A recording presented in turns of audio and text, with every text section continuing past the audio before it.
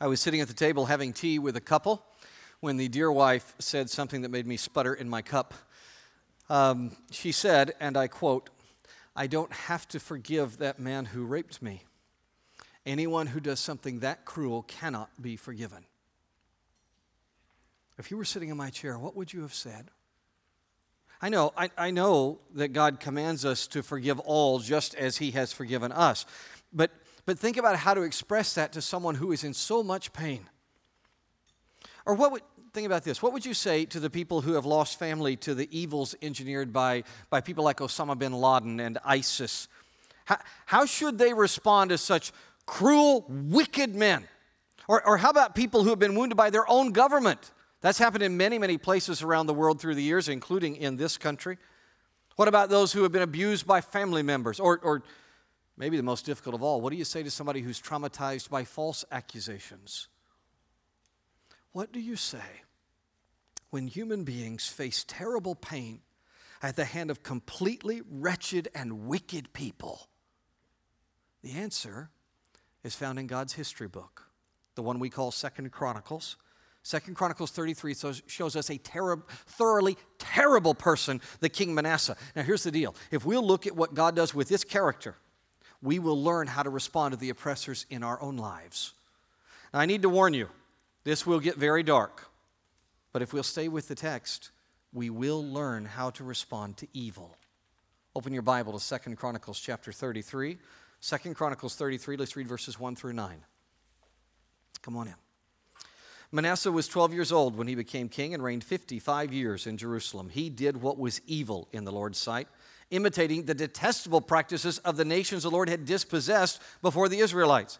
He rebuilt the high places that his father Hezekiah had torn down. High places were places of completely illegitimate idolatrous worship. They're called that because they were usually, though not always, on high spots in the hills. He reestablished the altars for the Baals. He made Asherah poles. Those are horribly grotesque things that were used in a ritualized sex kind of worship. It's disgusting. And he worshiped the whole of the heavenly host and served them. He built altars in the Lord's temple, where Yahweh had said, "Jerusalem is where my name will remain forever." He built altars for the whole heavenly host in both courtyards of the Lord's temple. He passed his sons through the fire in the valley of Hinnom. He practiced witchcraft, divination, and sorcery, consulted mediums and spiritists. He did a great deal of evil in the Lord's sight, provoking him. Manasseh set up a carved image of the idol he had made in God's temple. Other texts tell us that this was an Asherah pole in God's temple, about which God had said to David and his son Solomon, "I will establish my name forever in this temple and in Jerusalem, which I have chosen out of all the tribes of Israel. I will never again remove the feet of the Israelites from the land where I stationed their ancestors, if only they will be careful to do all I have commanded to them through Moses, all the laws, statutes, and judgments." So Manasseh caused Judah and the inhabitants of Jerusalem to stray. So they did worse evil than the nations the Lord had destroyed before the Israelites. Stop there. For those of you who are just joining us, we've been learning from the kings of Judah. We've been sitting humbly at their feet to see how we might grow up better. Today we're going to grow by learning from King Manasseh. As we summarize in your notes, look inside your bulletin you got when you came in the notes on the left-hand side. You'll see Manasseh is defiant. His cruelty begins with defiance. Verses 1 through 5 show us a man who is insolent towards God. Manasseh comes to power, and he just raises his fist up in the air, and he just shakes it at Yahweh, not caring a whit for what the Lord Almighty says is right. Maybe you've seen this. There have been a few times in my life when I have been horrified to see a new leader take power. And sometimes that new boss takes control and very quickly just entirely ruins an organization. In those first few days, that new boss undoes everything good and godly that his predecessor had done. That's what Manasseh does. How are citizens supposed to respond to that kind of leadership evil? Now, it's not just in government. You know this, right? Every one of us lives in relationships with people who are defiant towards God. How do you handle such people? Now, as we get to God's answer, let's first discuss 4 types of fist shakers, okay? There are 4 types of fist shakers that litter our relationships. You'll see these listed in our notes. First is the rationalizer. This is a person who actually looks at you and says, "Well, I didn't really sin It wasn't my fault. I didn't really sin against you or the Lord. It was, and here you fill in the blank. It was my parents' fault. It was society's fault. It was my hormones. It was my boss, the Russians, whatever. Anything besides my responsibility, right? What's that? You resemble that remark? I have as well. And I will tell you that it is awful when we rationalize. Such shifty defiance towards God's word is idiotic. And you know what it does? It hurts everybody around us when we rationalize. These days, we especially see rationalization. I see rationalization most often in these circumstances when somebody is giving a lack of effort or doing sketchy business practices or trying to justify divorce. Justifying hatred is a popular one. Pride, law-breaking. These are our most popular forms of rationalization. I was talking with a seminary friend about why we do this. He and I were talking about why we do this kind of fish shaking, and he wrote me a brilliant note. Look what he wrote. He said, Wayne, why do rationalizers rationalize? Perhaps because, and he listed 5 things, we love our sin more than God. Number 2, we convince ourselves that our sin is of no consequence. That one's pretty popular. We need to justify the conflict between our fleshly desires and obedience. We're selfish, and thus we trade God's wisdom for our own. And then here's the one I think is the most popular today. We are more concerned about other people's sins. Much more concerned about others' sins. Speaking of others, second type of defiant person is the reflector. Now, this person is being convicted by the Holy Spirit about sin, but here's what he does. He conveniently puts up mirrors outside of his own soul. All right, follow me here. He reflects all conviction from the Scripture off of self and onto those people who are around him. This person actually seems wise because he understands what God says about sin, but it's never applied in his own life. It's only reflected onto the lives of those people around him. It can be very painful, by the way, to be around these reflectors. Students are notorious for this kind of behavior. But because students think they have learned something, they excuse themselves from any personal application, and they can only see the flaws in other people. College students are especially bad about this. Teachers can be just as bad, especially Bible teachers who only apply the Scripture to other people. Here's what my wise friend said about reflectors. He wrote me, we were talking about all 4 of these, and he said, why do reflectors reflect? Lack of faith, love for our own sin, pride, and then the one I think that is the most popular, to mask our sin. If I can make everybody else's sins magnified, I don't ever have to deal with mine. Thirdly, defiance is seen in the rejectors. Now, these people just flat out reject the Lord Jesus. You almost surely are related in some way to such a person. They refuse to look at the facts that prove they need a Savior. They refuse to receive the free gift of eternal life in Jesus. How many of you care about a person who rejects Jesus? Let's do this. If you love someone who refuses to love Jesus, raise your hand. Raise your hand. Okay, all right, almost everybody, hands down. How does their defiance affect you? Doesn't it hurt? It hurts. Here's what my friend added. He said, why do rejectors reject? And by the way, he's only looking at this from a human point of view. I know Scripture has an antinomy here where it's also God's complete sovereign choice and will, but let's leave that for just a moment and look at why, from a human point of view, rejectors reject. Arrogance, willful lack of knowledge. No, I can't hear anything. You can't handle the truth. To continue in sin. That one's very popular. I hear that one a lot. And the lack of caring Christians in their lives. 4th type of defiance toward God is remaking. The remakers will adapt or adjust their belief about God's will to suit their own desires, right? Whenever we want something, what we do is we change Scripture. We come up with a new trajectory for Scripture so it will fit our wish. Here's how my friend wrote about this very popular group. He said, Wayne, a Jewish friend once quipped to me, God made man in his own image, and ever since man has been trying to return the favor. My point in exposing these types of defiance is to convince you and me of a very important truth. We all tend towards such defiance, all of us. One or more of these, rationalizer, reflector, rejector, remaker, one or more of these applies to every one of us and far too often. And that means, dear friends, that you and I are only a breath away from the same kind of cruelty seen in King Manasseh. His story can very easily be ours.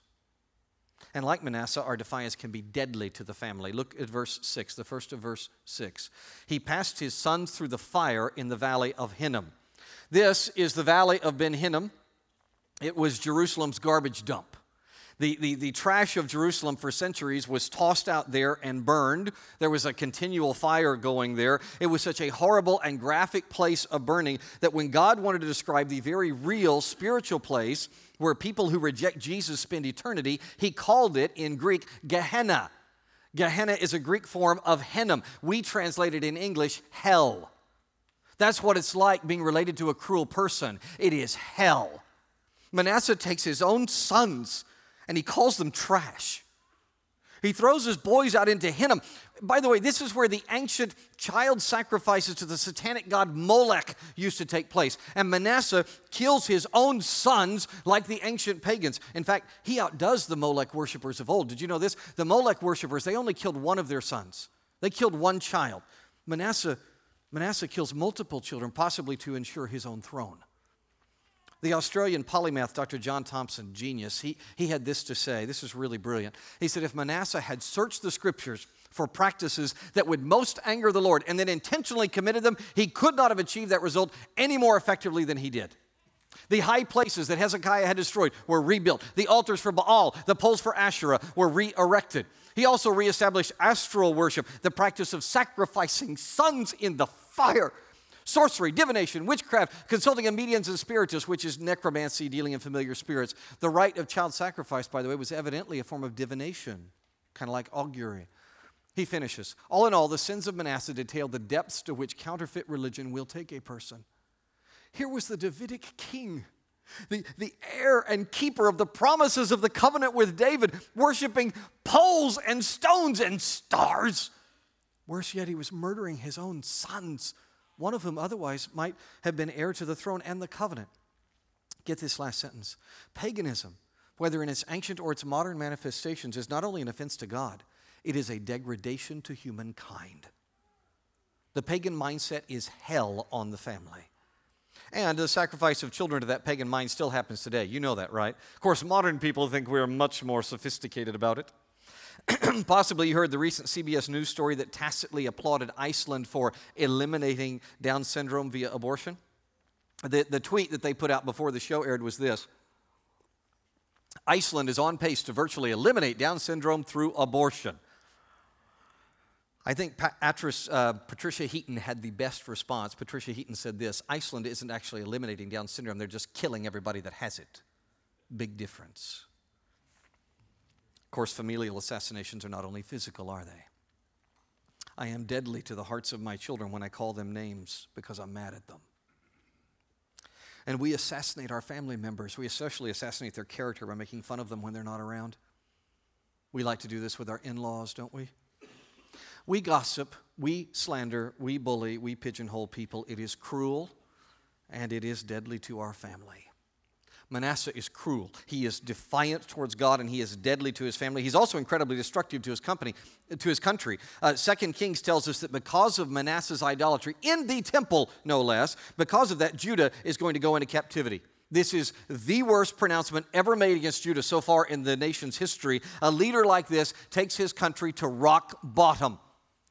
Defiance towards God destroys countries, which is why many of us are so concerned for India today. In case you don't know, the current government in India has made it clear that they have a desire to eradicate Christianity in the great nation within the next 3 years. Their latest trick, oh, this is slimy. Their latest trick is to arrest the leaders of any ministry that works with children. Here's what they do. They falsely claim that these Christian leaders are practicing sex trafficking. Yeah, because that gets a lot of press, right? It's false, but they do it. Health services, water well construction, English lessons, VBS, anything provided by Christians is attacked. What happens is, by the time the Christians get through court and finally are cleared, and they're always cleared, they've lost their ministry and quite often their livelihood. According to most economists, India's poverty level has worsened over the past few years as all the Christian relief work is being drummed out of the country, and tens of thousands of children are losing meals and schooling and health care, and yet the leaders of that country don't care about the human devastation as long as they can defy what they see as the absurdity of one God. Now, closer to home, where I live in America, it is very fashionable to discuss the evils of our age and the need for reform, and usually that kind of discussion evolves into a cry for more laws. But I want you to listen carefully.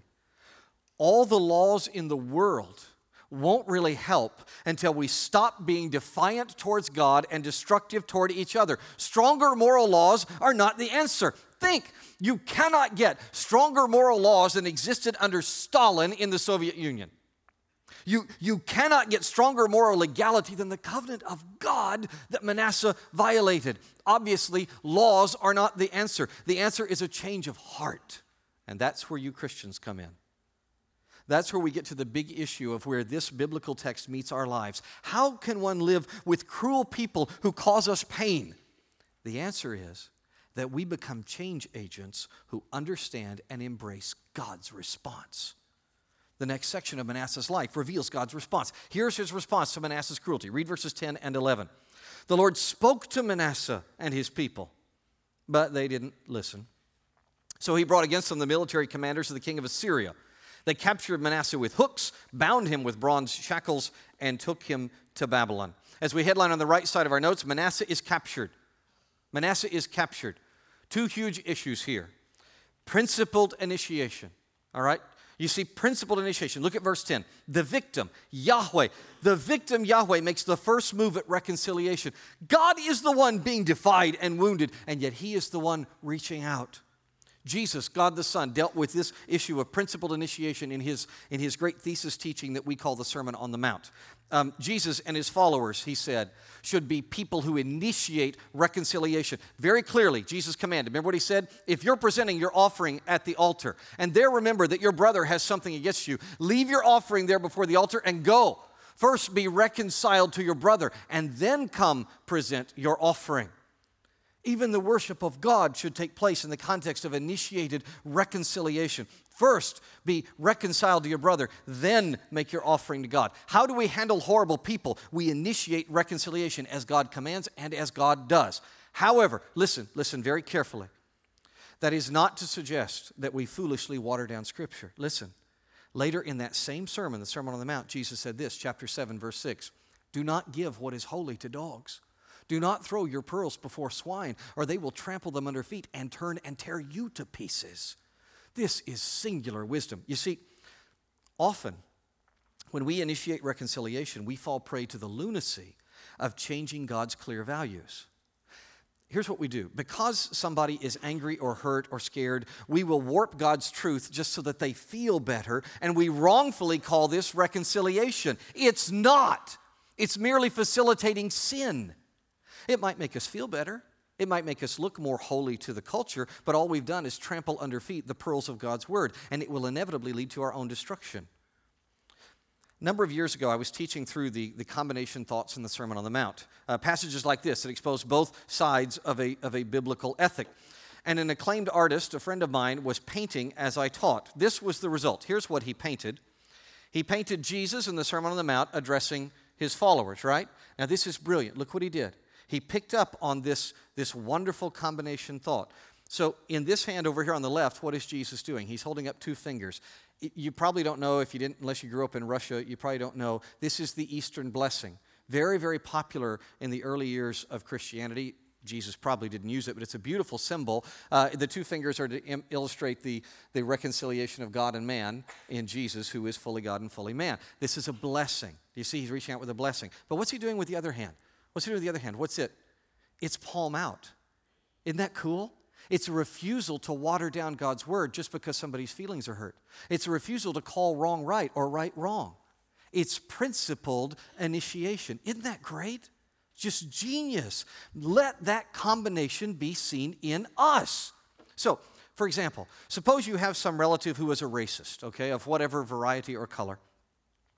It is probably personal pain that has led that person to that unbiblical point of view. You know, because they spew, right? They spew the pain they feel. They express vitriol that you won't bow down to their false god, which is always set up by racists.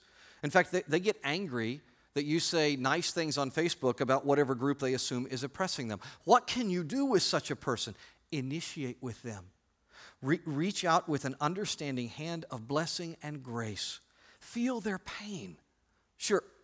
Sure, they embarrass you, just as God was embarrassed by Manasseh, but reach out in love anyway. However, if they twist your care into supposed support for their lunacy, Make it clear that you are not about casting God's pearls in that pigsty. When they want you to break laws or they want you to excuse abuse or anything contrary to the Bible, you just say, I love you, but that's wrong, and I am no part of that. God is a God of principled initiation. He seeks the offender, but he's also a God of consequence. Wrong is not called right. When Manasseh sins and won't listen to God's truth, what happens? Look, he's hauled away by the working of the very God who sought to relate to him. Very rarely do we imitate both of these traits. Just look at our parenting. Okay, think about our parenting for a moment. If we do imitate God's principled initiation, then we do begin that, we don't continue with consequences, right? The other day I was in a grocery store. The little girl in front of me in the aisle was just so pitiful. She was pointing at the candy and just whimpering, just pointing at the candy. And so I stood back and I kind of watched what would happen. Mom was great. Mom was great. Mom stopped. Principled initiation. It was amazing. She initiated with the kid. She got down on the kid's level. She looked the kid in the eye and she said, what's going on? Tell me what you're thinking. And a busy mom listened. It was amazing. She listened to this kid. And the kid talked, it had to have been at least a minute, about why she needed the candy, how much she needed the candy. It was brilliant arguments that she had, all these things, why she needed the candy. And the mom just listened and listened. And then mom, thinking it all through, said, well, thank you so much for that, but you know what? That's not best. Sweetheart, we're not buying candy today. It isn't best for you. Principled initiation at work. I loved it. I just loved it. The kid did not. She became hysterical, and she screamed, threw a complete fit. And it was very evident what she was trying to do. She was trying to get as many people as possible to look at her mom so mom would be embarrassed. So she's looking at everybody crying out in this horrible pain. She only looked at me about a millisecond because I'm certain my face showed that I would gladly have held her for mom to punish, so she looked away from me pretty quickly. And then, I wish this were a better story. And then to my utter horror, mom gave her the candy. Oh yeah. She said, and I quote, oh, well, if you're that upset. Sadly, I could not control my face, I'm sure. Mom noticed my shock, and she looked up at me, and with great authority, she said to me, oh, toddlers won't listen to you unless you give them what they want.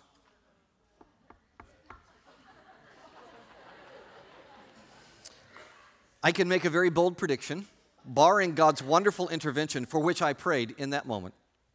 That kid is going to grow up with hooks in her nose and fetters on her arms. Oh, she may not be physically imprisoned, although that is probably likely, but she will definitely have emotional shackles. God's different. You see, because he loves people, he gives consequences. Wise parents do that. It is the only way to help restore those who are committed to what isn't good for them. God has Manasseh carried away by an Assyrian emperor, very likely this guy, Ashurbanipal. This is a serious consequence from Manasseh's sin. In the ancient world, facial hooks were humiliating. What we call hooks, what they called hooks, we would probably call rings. It was a ring through a man's nose or through his ear. It was a humiliating sign of slavery. Some of you may be fine with, and that's great, you may be fine with piercings on men's faces, but as a historian, I got to tell you, every time I see it, it gives me shivers. It is almost certain that Manasseh also had his beard shaved off. All the reliefs we have from Ashurbanipal's palace in Nineveh show that the Assyrians have full beards, very manly long beards, and the captives always have their beards shaved off. This was a complete cultural disgrace. Now, look at what follows, verse 12. When he was in distress, he, Manasseh, sought the favor of Yahweh his God, and earnestly humbled himself before the God of his ancestors. Suddenly, we discover Manasseh is contrite. I'd like to key in on this word distress for a moment. The word we translate distress is a form of a poetic Hebrew word, sarar. Sarar. That's your fancy word for the day that we get to learn. On the count of three, everybody say sarar. 1, 2, 3. Sarar. The word literally means narrows or straits. Okay, it's a claustrophobic term for being in a very tight place. It appears 70 times in the Old Testament. It always describes physical or psychological pain.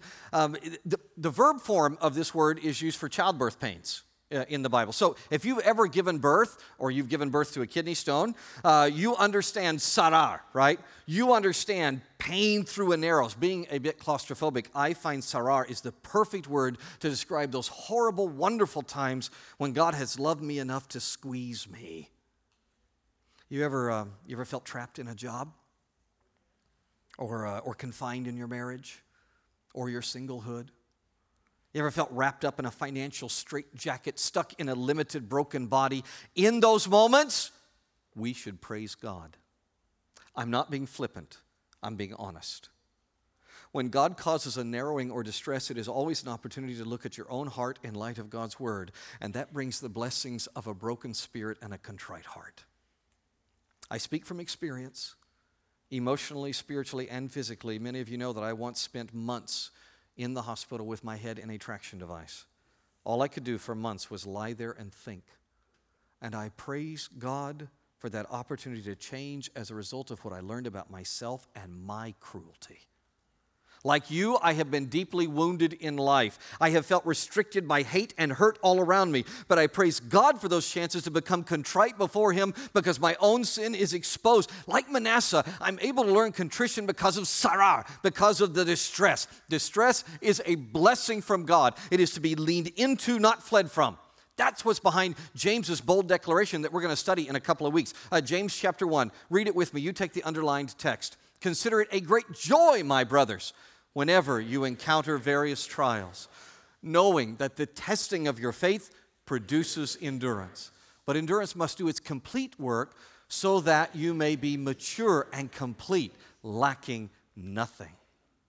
Look at Manasseh's response to God's sarar. He prays from humility. You know what happens when you pray in distress? God becomes real to you. Look at the incredible pronoun. Manasseh entreated Yahweh, his God. The Lord, his God. God becomes real to you when you pray out of the depth of your need. Repentance in the Bible, do you know this? Repentance in the Bible is used far more often of Christians than of non-Christians. We Christians need to repent of our pride. We need to be contrite and we need to pray from a place of humility. Astonishingly, that's not what I hear. I hear lots of Christian leaders these days telling everyone else to repent. I hear them even telling others what to think about the specks in other people's eyes. But I hear precious little personal repentance, very little praying from a place of humility about the logs in our own eyes. Frankly, Manasseh would laugh mirthlessly at our hubris. Look at this excellent insight. This is from David Wade of our pulpit team. He said this, God's love for Manasseh amazes me, Wayne. By any human standard of justice, he should have destroyed the man. Yet, when Manasseh cried out to God in his distress, God redeemed him and restored him. It humbles me to realize God has done the same for me. God has graciously given me experiential knowledge of him through the pain and taught me to count it all joy. Therefore, when he tells me to love as he has loved, I must obey. I must continue to engage with and help those who have hurt me so much by the collateral damage created as a result of their sin, especially within my own family. All God's people said? God's response to the cruel is to reach out in communication of grace and in consequences. So what's God's response to the contrite?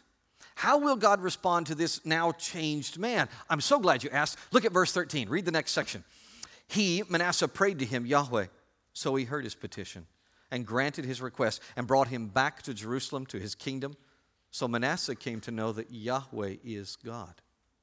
After this, he built the outer wall of the city of David from the west of Gihon, that's a spring in the valley, to the entrance of the fish gate. He brought it around the Ophel, that's a tower, and he heightened it considerably. He also placed military commanders in the fortified cities of Judah. He removed the foreign gods and the idol from the Lord's temple, along with all the altars he had built on the mountain of the Lord's temple and in Jerusalem, and he threw them outside the city.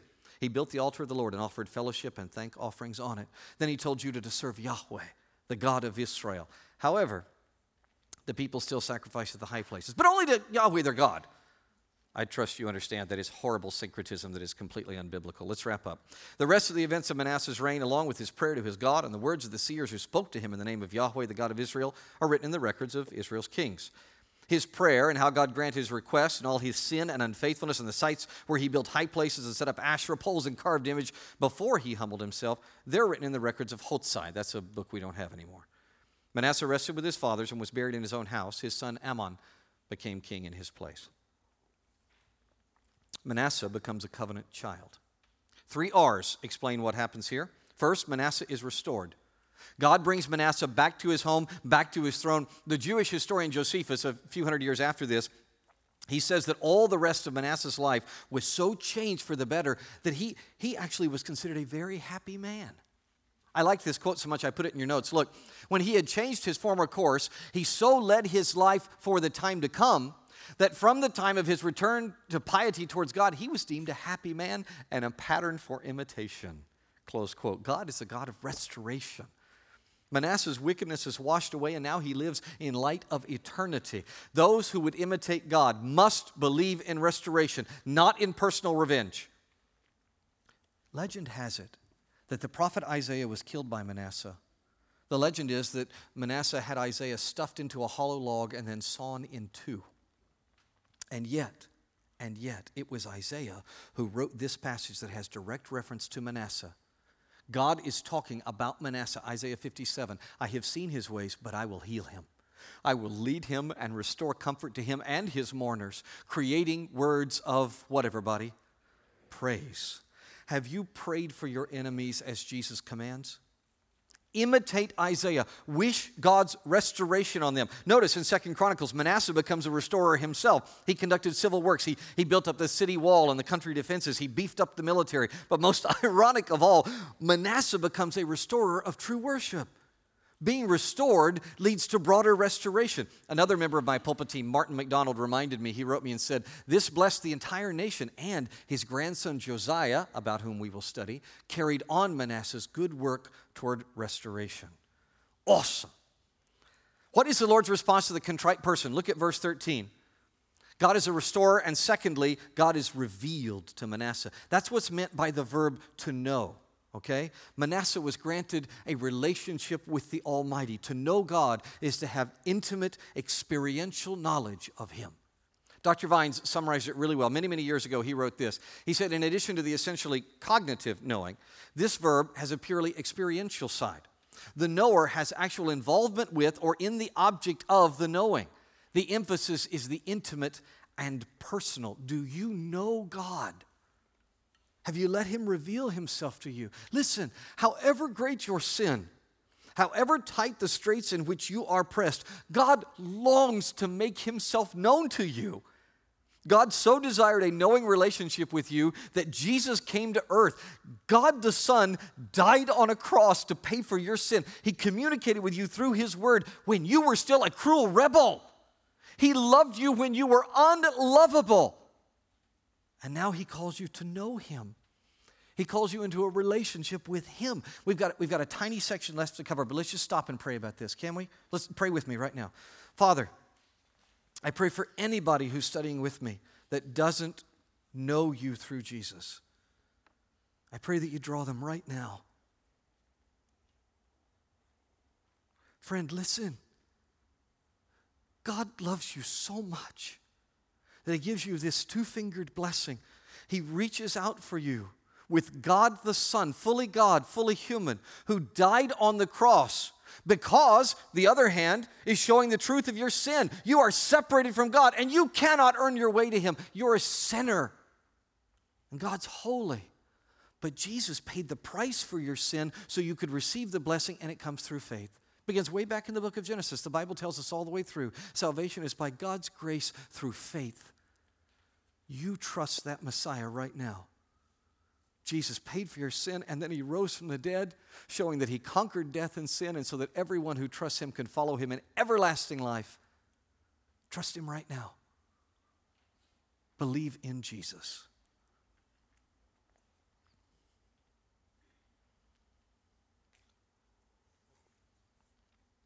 If you just trusted Jesus as Savior, please raise your hand. Everybody else is still praying. I want to rejoice. Good for you. Amen. Father, I pray for these new and old believers in Jesus. And I thank You that we are adopted as children of God. In Jesus' name, amen. Listen, if you trust in the Messiah, you're adopted as a child of God. The New Testament is very clear about that. Manasseh heard Isaiah's prophecy about the Messiah, and I believe that Manasseh became a son of God through faith. One thing that makes me certain that God adopted Manasseh is our third R, and that is that the Lord has Manasseh face responsibility. Manasseh is held responsible. That's a sign of familyhood. You see, Hebrews 12 makes it clear that whom the Lord loves, He disciplines. He chastises His own family. God loves Manasseh enough to make him see his responsibility for the mess that worship has become. Look at verse 17. That nasty syncretized religion of verse 17, that is directly Manasseh's fault. As George Hillman taught recently, all of the mixing of God and horoscopes nastiness, all that had been done away with by Manasseh's father Hezekiah. But now, even as changed Manasseh calls for godly worship, he observes the consequence of his own sin, bringing all that junk back. There are consequences on earth for sin. Being a restored believer to whom God is revealed does not mean there is no responsibility. It's quite the opposite, in fact. For example, just think about it like this. Unless you're a jerk, you don't make a real big deal about it when your lawn service misses a little strip of grass in your yard. You know, they miss a little strip of grass. I mean, you either just ignore it and don't worry about it, or you get another company, right? But what if that strip is missed by your son, whom you're trying to teach and train, whom you want to have know what it means to do a good job? What do you do then? Oh, you go outside then. And you're like, hey, right here. Come here. You missed a spot. Oh, Dad. You want him to do excellence unto the Lord because he's your son. Friends, whatever your crimes, however Manasseh-esque your cruelty, God's grace through your faith in Jesus' sacrifice, it earns you a place at this table. This is the Lord's table. Do you know what this is? The 3 R's. This is a place of restoration. This is also a place of revelation. God has made himself known through Jesus, who is represented in these elements. And this is a place of responsibility. Look at what God's word says about the Lord's table, 1 Corinthians chapter 11. Therefore, whoever eats the bread or drinks the cup of the Lord in an unworthy manner shall be guilty of the body and blood of the Lord. But let a man examine himself, and so eat of the bread and drink of the cup. Responsibility. Pray with me, please. Let's pray. Lord, guide us to examine ourselves. Right now, Father, expose where we are self-righteous, where we are relying on our poor excuse for holiness instead of your perfect provision. Father, it is never too late to repent and turn to you. There is no sin too big for you to forgive. There is no sinner too bad for you to restore. With my brethren, I thank you for this moment to reflect on our sins. I thank you for all that you provide for restoration and revelation, and yes, for responsibility. Lord, we confess our sins as we reconnect with you.